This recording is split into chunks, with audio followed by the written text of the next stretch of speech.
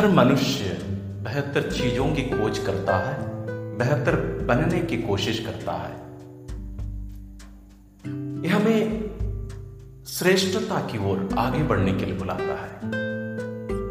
लेकिन कभी भी मनुष्य संतुष्ट नहीं होता, हमेशा आगे और पाने के लिए उसकी इच्छा बढ़ती जाती है, क्योंकि ईश्वर हमें अपने लिए बनाए हैं।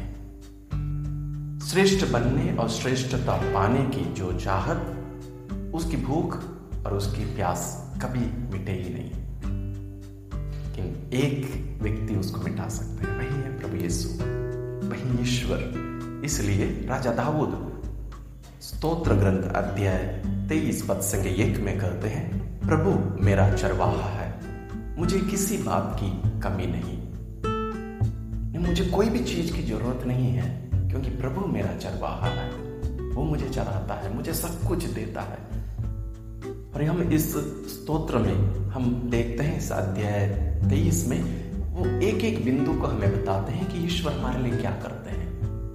और ईश्वर को पाए बिना हमारा मन कभी भी संतुष्ट नहीं रह सकता। और जब हम ईश्वर को पा लिए, हम अन्य चीजों की खोज ज्यादा नहीं करेंगे।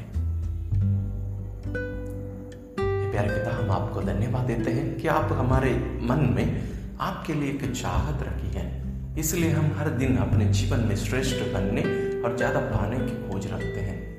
हमें कृपा दीजिए कि हम ये पहचान पाए कि ये सब वस्तुएं, ये सब चीजें हमें हमारे अंदर की वो जो भूख, वो जो चाहत आप आपके लिए रखे हैं, उसको वे भर नहीं सकते हैं, मिटा नहीं सकते हैं, ताकि हम आपकी खोज करें और आपको पाकर आनंदित रह सकें और दूसरों को भी ये करने में मदद कर सकें।